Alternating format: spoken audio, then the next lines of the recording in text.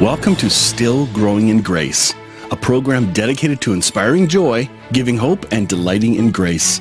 I'm Mike Zenker, and I'll be sharing with you a message of hope that will expand your understanding of God's love and amazing grace. God already deeply loves you, totally accepts you, and really, really likes you.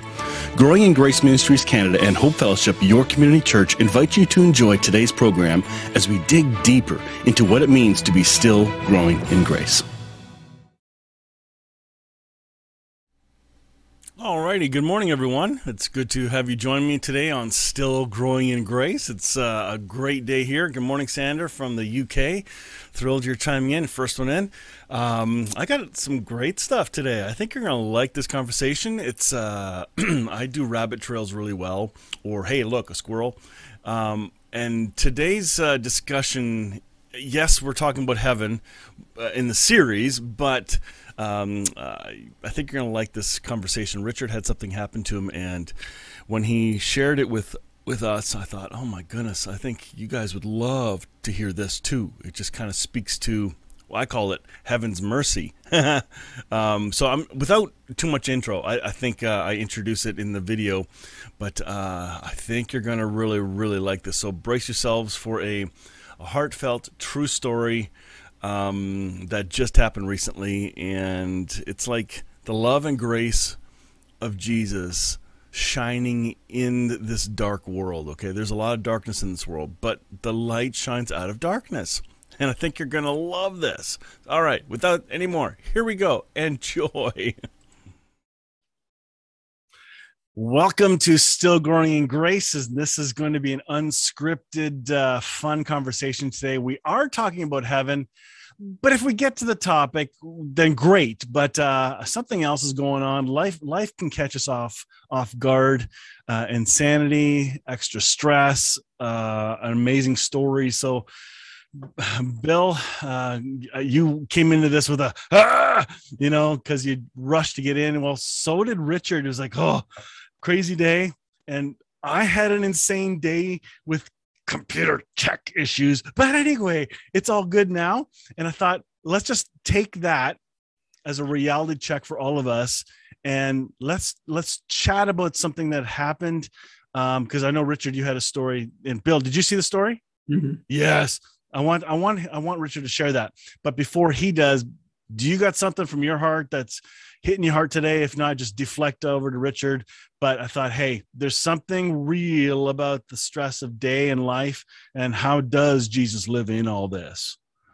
Yeah, I don't have anything specific. I mean, the only thing I would, I guess, start with is there is an element inside of this creation that is what I would refer to as chaos. Holy chaos. It is, and the chaos is often, it's unpredictable. It's not often fun. It's often stressful and creates anxiety, and it saps our joy a lot of the time. And not that I'm not living in joy, but I mean, it's hard to focus when you're in the middle of the no. Yeah.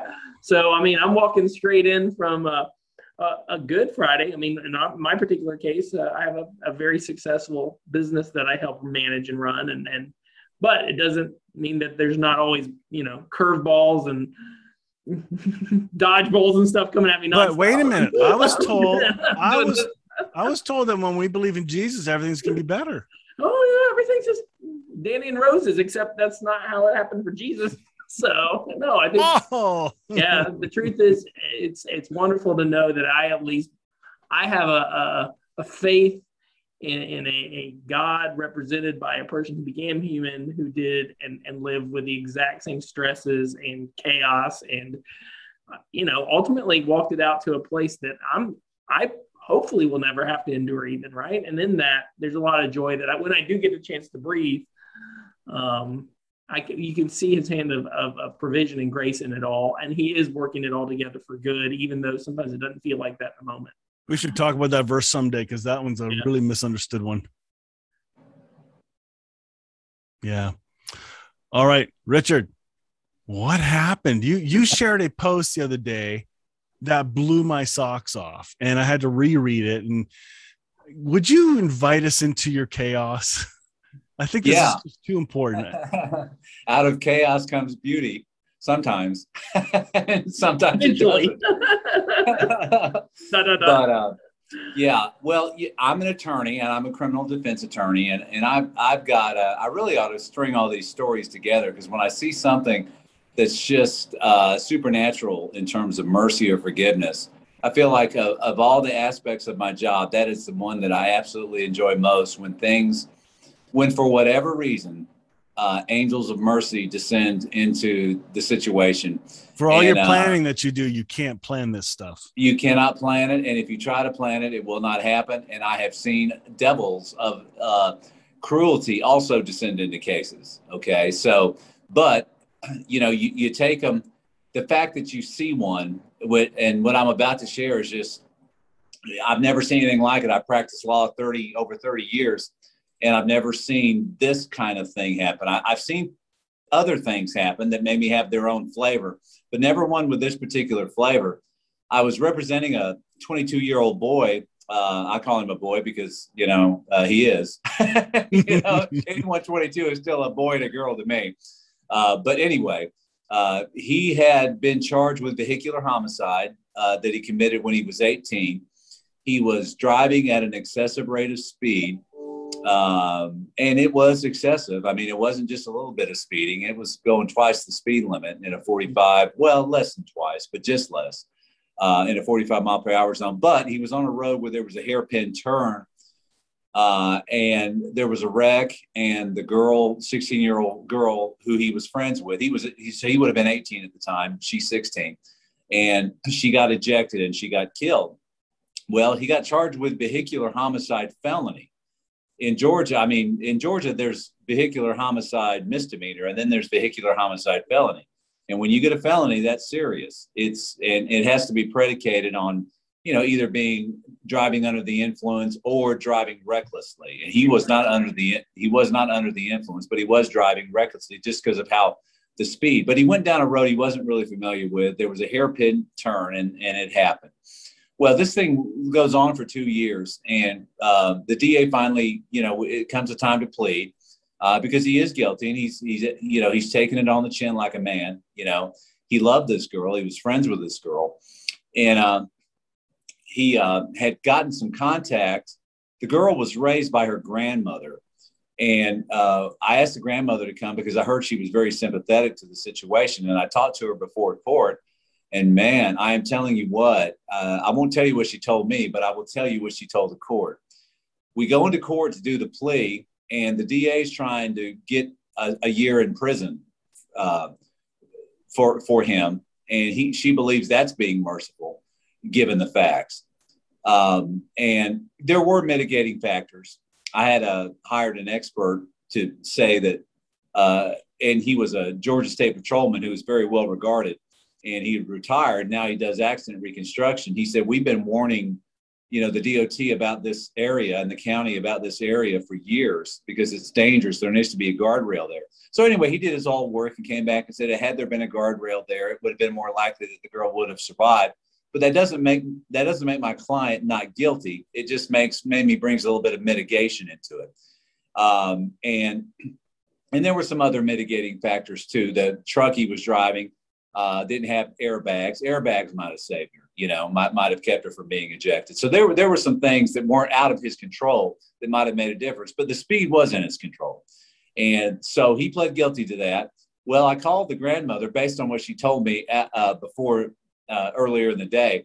And she gets up there and she says, Your Honor, and I'm paraphrasing because I could tell this story a dozen times and think of different things that she said because she went on for about 8 or 9 minutes. That's a lot of talking. And but anyway, she goes up there and she says, Your Honor, I want you to know some things. I want to tell you that my Molly would not want her friend to go to jail. She loved him. He was a special friend to her. He took care of her. He guarded her. He protected her. One time when she was stranded, he went and got her. She went down to Six Flags thinking she had a free ticket, and the people didn't have a free ticket, so she was there penniless. And my client took care of her and paid for her ticket and did all this. And they weren't dating; they were just friends, nothing more than friends, but special friends. And he protected her and guarded her from things. But he stumbled this night, and they were going to meet some people at the racetrack over there in this particular county. And he says I was speeding, and we were just having fun and being reckless. I mean, he admitted it. But anyway, so she gets up there and she says, Your Honor, I want you to know that what will honor my girl's memory will be to not send him to jail. I don't want him to go to jail, and I'm insisting that he not go to jail. Okay, now this is a woman that's telling this to a judge, and you don't talk to judges that way. But she's there on her walker, and she kind of moves up there with a walker. This is Georgia, right? Yeah, just precious lady. And she gets into how sweet her girl was, and how she wouldn't want this, and I want her memory honored, not dishonored. I'm telling you, she took the concept of forgiveness and went to war with it. I sometimes think of the petty things we won't forgive somebody for. And then when somebody like this comes along, it not only is heaven, heaven demonstrated on the earth, but I mean, it like makes our unforgiveness look pathetic. So the judge is just sitting there staring at her. And then when she starts kind of insisting with the judge, I kind of look at the judge and I'm saying, oh no, we're overplaying our hand, and I look up at the judge and the judge is crying. All right. The judge melts under this woman's authority and under her goodwill and under her forgiveness. And she basically just went on and on with it about how my client had been a good friend to her and about how this was a horrible accident that happened on a horrible road. And, he suffered enough, and he's had a little, he has a little boy now himself, 15-month-old boy. And he needs to be able to, and his wife doesn't have any family. And if he goes to jail, there won't be anyone to take care of them. Nothing could dishonor my girl's memory more than this. And I mean, I am telling you. Can I highlight a comment you made when you wrote this out online? Because you posted this. Sure. You were sitting back, and I forget what it was you said, something about what do I do now? How is God going to work? And you said something about, do you remember? Well, yeah, it was basically that I was about to say something because she was being too, in my lawyerly thinking, I thought she may have been overplaying the hand, and I was going to say something. But then when I saw the judge crying, I said, Richard, shut up and let this thing unfold. And that's what happened. And it did unfold. And so she goes and she says all this. And then the judge is, like I'm saying, the judge is crying up there, and other people in the courtroom are crying. And we're the last ones to go. There's not a whole lot of people in the courtroom. So then I called the brother up, and the brother of the deceased 16-year-old. And he comes up there and he says, I agree with everything my grandmom said. I know my sister well enough to know that she would want him to be free and forgiven about all this. And I'm asking the court to do that, to forgive her and to set him free. And so then I had a letter that was from the landlord, my guy's landlord. I told him, get some letters from your landlord or, someone just to say you're a stable guy and all this. Well, it ends up that her landlord is a retired city clerk that knew the judge and was very good friends with the judge. And the judge gets up and says, and she didn't even know that this was the judge that was going to hear it, because it said to whom it may concern. It wasn't a judge. So they didn't even know. So the judge she said, let me tell you what, I had the utmost respect for her. She sat right next to me in this courtroom for 15 years.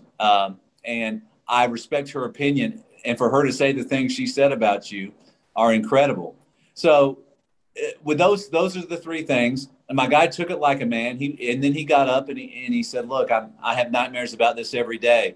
And I realize now, with my own child, that I should have been more careful with her child, and more responsible. And I mean, that's powerful. He just embraced it. And so the judge then just started speaking and started saying, and was weeping. I mean, she was breaking up. She could hardly talk. And she said, I've never seen anything like this in my courtroom. I've never seen anything like this. And she said, when this thing started, it was not headed towards mercy, I assure you. based on when I read the indictment and about what happened. But I sit here and watch these people come in and defend you, love you, and honor the memory, of the deceased like this. How can I not, respond to this? And during all this, when she's talking, the grandmother, who's gone back to sit down in her chair, stands up and says, "Your Honor, this boy is now my grandson." And I was just, oh my God. So then we all, we're all bawling there. And then the long and short of it is the judge gives him straight probation and and then reduces the amount of time the DA wanted him to do on probation, and then says in 3 years, if you've got a clean record, we can come back and adjust all this. I mean, so it's just, and he got first offender treatment, which means it won't be on his record. Just an incredible amount of mercy on the thing. And it just, I don't know, I was just overwhelmed at the power of forgiveness. I mean, this was like, you hear Jesus talk about these persistent widows that come to him and insist on things, and the chutzpah, these women that come up to him with chutzpah and won't leave, the woman that pushes through the crowd and grabs the hem of his thing, just how much he loves chutzpah. And this woman was like the chutzpah queen, and she gets in there and she spoke with the authority of God and just dominated that courtroom. And the judge, to her incredible credit, yielded to it. And I'm telling you, it was holy ground. And I was honored to be a part of it. And again, it just showed me how pathetic the things that we refuse to forgive others for, how an act like this just brings our unforgiveness into just such a shame. And I'm not talking about shame. I'm not trying to shame anybody. I'm just saying it makes it look pitiful. The concept of unforgiveness look pitiful. This is so divine. We talk about heaven. And I think the most heavenly thing I continue to ever see is this pure, unadulterated forgiveness. You got a glimpse into heaven. Yes, it's such a powerful, and we all need forgiveness. And even though I understand we're fractured, and Chesterton said it this way: we're all seasick, and we're all in the same boat. That's the best way I've heard it described.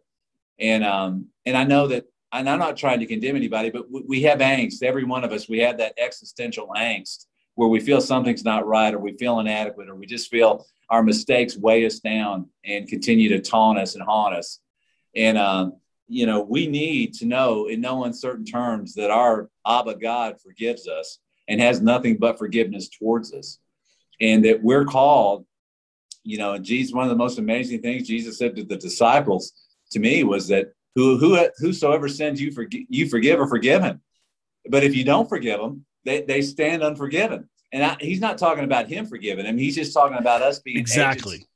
Talking about us being agents. We're called to be agents of forgiveness. We want to walk in the supernatural giftings. The best gifting we have is to tell people they're forgiven by a God who loves them. Yep. And holds nothing against them. And that's when you see the real thing like this. And I wasn't expecting this, and clearly, I mean, I wasn't expecting it, and it was just such a divine moment where, for every one of these moments, I can give you, many other moments when nothing like this happened. But it does make me wonder what elements make it conducive. A lot of you mean that you can control the repeat of it. Yeah, well, I just want to see more of it on any level. But you know what I mean? That's what Christians do. They see something amazing. You're right. How did you do it? Give me the recipe so I can follow. Tell me what to do so I can repeat that.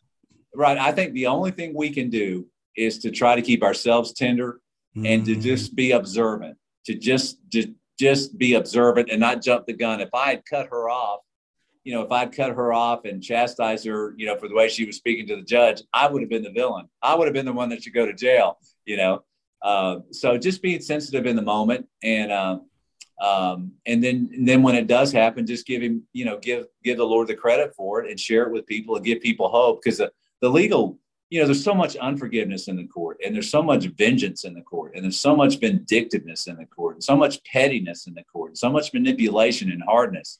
When you see something like this, it's like it restores humanity into the court. We can just kind of become robotic drones, guilty, not guilty, 5 years in jail, this, that, and the other. And I understand those things are Caesar's law and they have to be, they have to be kept. But to see something organic like this, and to see the angels, our better angels, come in and not just suggest forgiveness, but demand it. Man, I got to tell you, I love that. She sassed the judge. I know. Wow. That's amazing. Now, you did say there was weeping, lots of weeping, right? Yes. That tells you the tenderness of the heart of everyone receiving what they're seeing. Yes. And the probation officer came up to me afterwards and came up and said, how did you do that? And I said, I didn't do it. If you'll note, I wasn't the one talking. Wow. Bill, how'd you react when you read that and heard this? No, I mean, how else can you react but to have just total, I don't have a better word than Richard used, holy ground. Right. And kind of tie it back on the topic, it is heavenly. That is bringing heaven to earth, right? Which is really, I think, the mystery of heaven. Heaven isn't somewhere we go. It's something that is invading where we're at right now. And I think sometimes we miss that. I mean, even in Revelation, the bride comes down here. We don't go up to heaven. Heaven comes down here. And, there's something about this idea of a renewed earth and a resurrected humanity and the marriage of heaven to what we consider reality, right? And that reality is not going away. It's just going to be seen through a new paradigm. And at least that's how I see it. And so heaven is not distant. Heaven is coming, has come, is coming, and will continue to come. And is here. And when we start seeing it from that dynamic, these moments that, just like Richard had, we're participating in that active engagement, right? That active consummation of heaven and earth right now. I caught the union of humanity with Christ in the story. It's like everyone is included and there is no separation. So when you go to a courtroom, you're seeing payback demands, right? And this is the first time a Hebrew concept of putback is displayed. And you've shared once in a while a story of profoundness like that, but this one was the first one that you've told that just happened, right? Since I've known you. But the restoration of all things, the reconciliation being declared, we just saw it in action. It was real humbling. I love the story. Well, thank you. Well, and it makes me wonder how our unforgiveness, humanity's unforgiveness, has corrupted creation. I don't pretend to know how these waves work, but with all the wars and all the hatred and all the unforgiveness that we there, how that infects and affects our environment is really unknown. But we have a lot of times we have an unforgiving nature. We have an unforgiving disasters. We have unforgiveness. It would just be interesting, wouldn't it, if this whole thing was about just not only forgiving creation, and by forgiving it, we heal it. By forgiving one another, we heal each other, and the rabbis, had this Jewish concept of tikkun ha'olam, which is the repair of the world. And another way to look at that is it's the forgiveness of the world. We go as agents of forgiveness, forgiving each other. Yeah. And forgiving creation, forgiving destruction, forgiving oppression, forgiving those things. And that's how we fight it, by forgiving it rather than by resisting it. That's right. Yeah, no, I that just reminds me when you say that, my head and my heart go back to really the second story of humanity in the Bible, which is Cain and Abel. And that's, at least for me, where it goes back, and how, like, the story of humanity, its first born generation, right? These two brothers. To me, we've made the story always about the evil brother Cain, right? That's kind of the crux. And look, he goes off and he's the bad guy and yada, yada, yada. And so humanity's been tainted because by Cain. But in reality, I think that the hidden twist of the story is the blood of Abel, who died, who screamed for vengeance. Abel's unwillingness to forgive, even from the grave, is that maybe not when hell itself was created? Wow.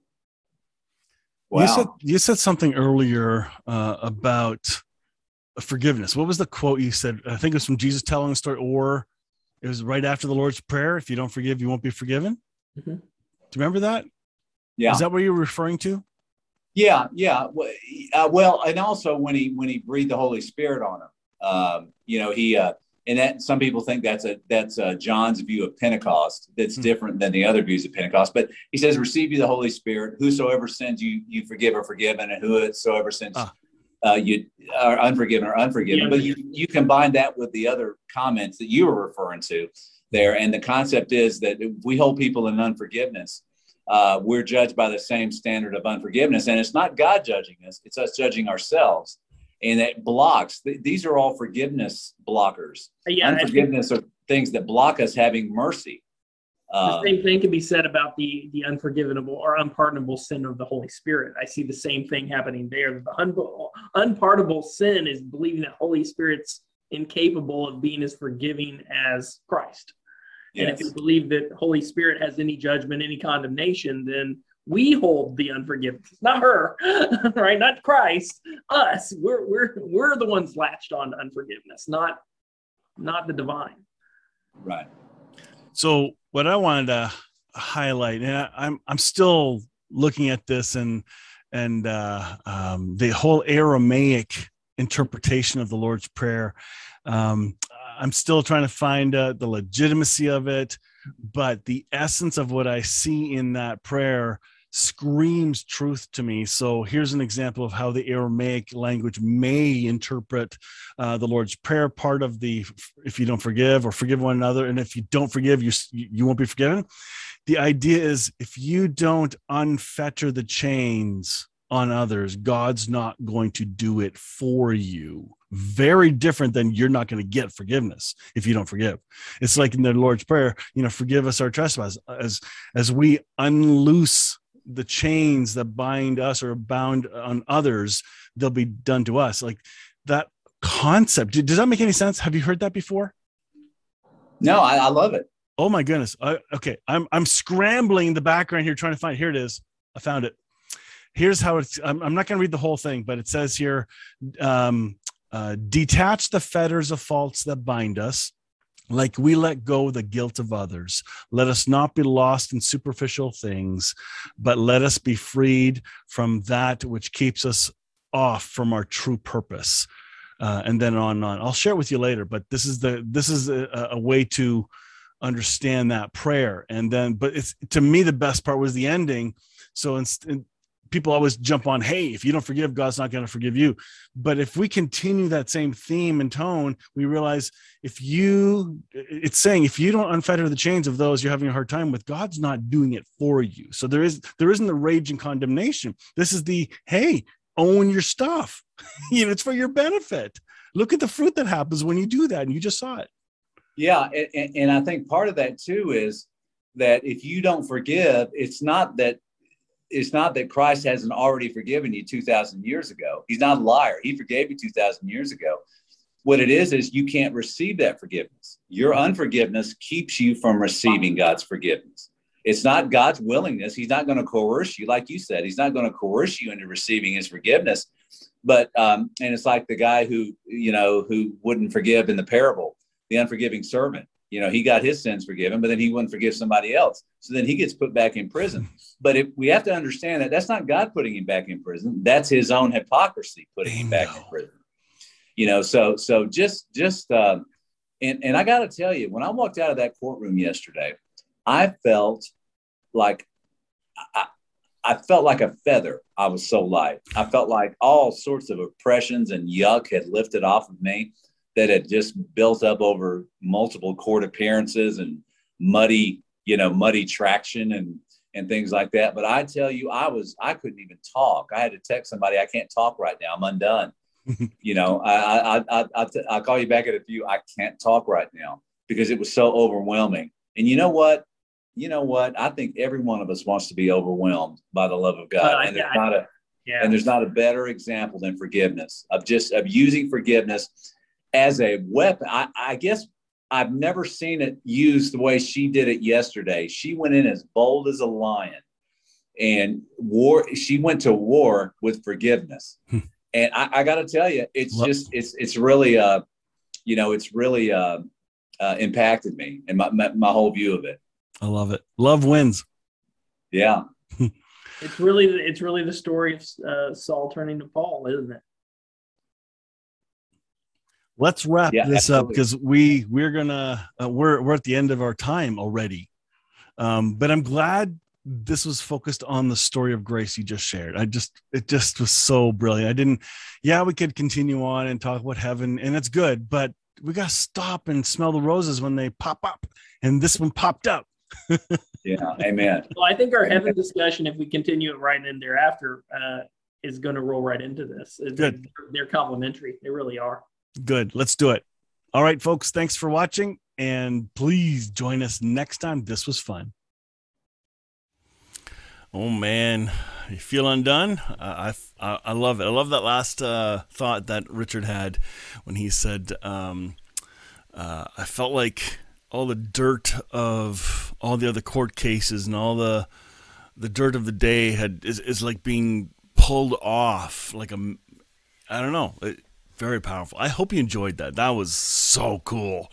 I thought, okay, let's rabbit trail here on this series, because I'd rather have authentic life being shared instead of having to stick to a script or topic, whatever. I want this program to be encouraging to everyone who is still growing in grace.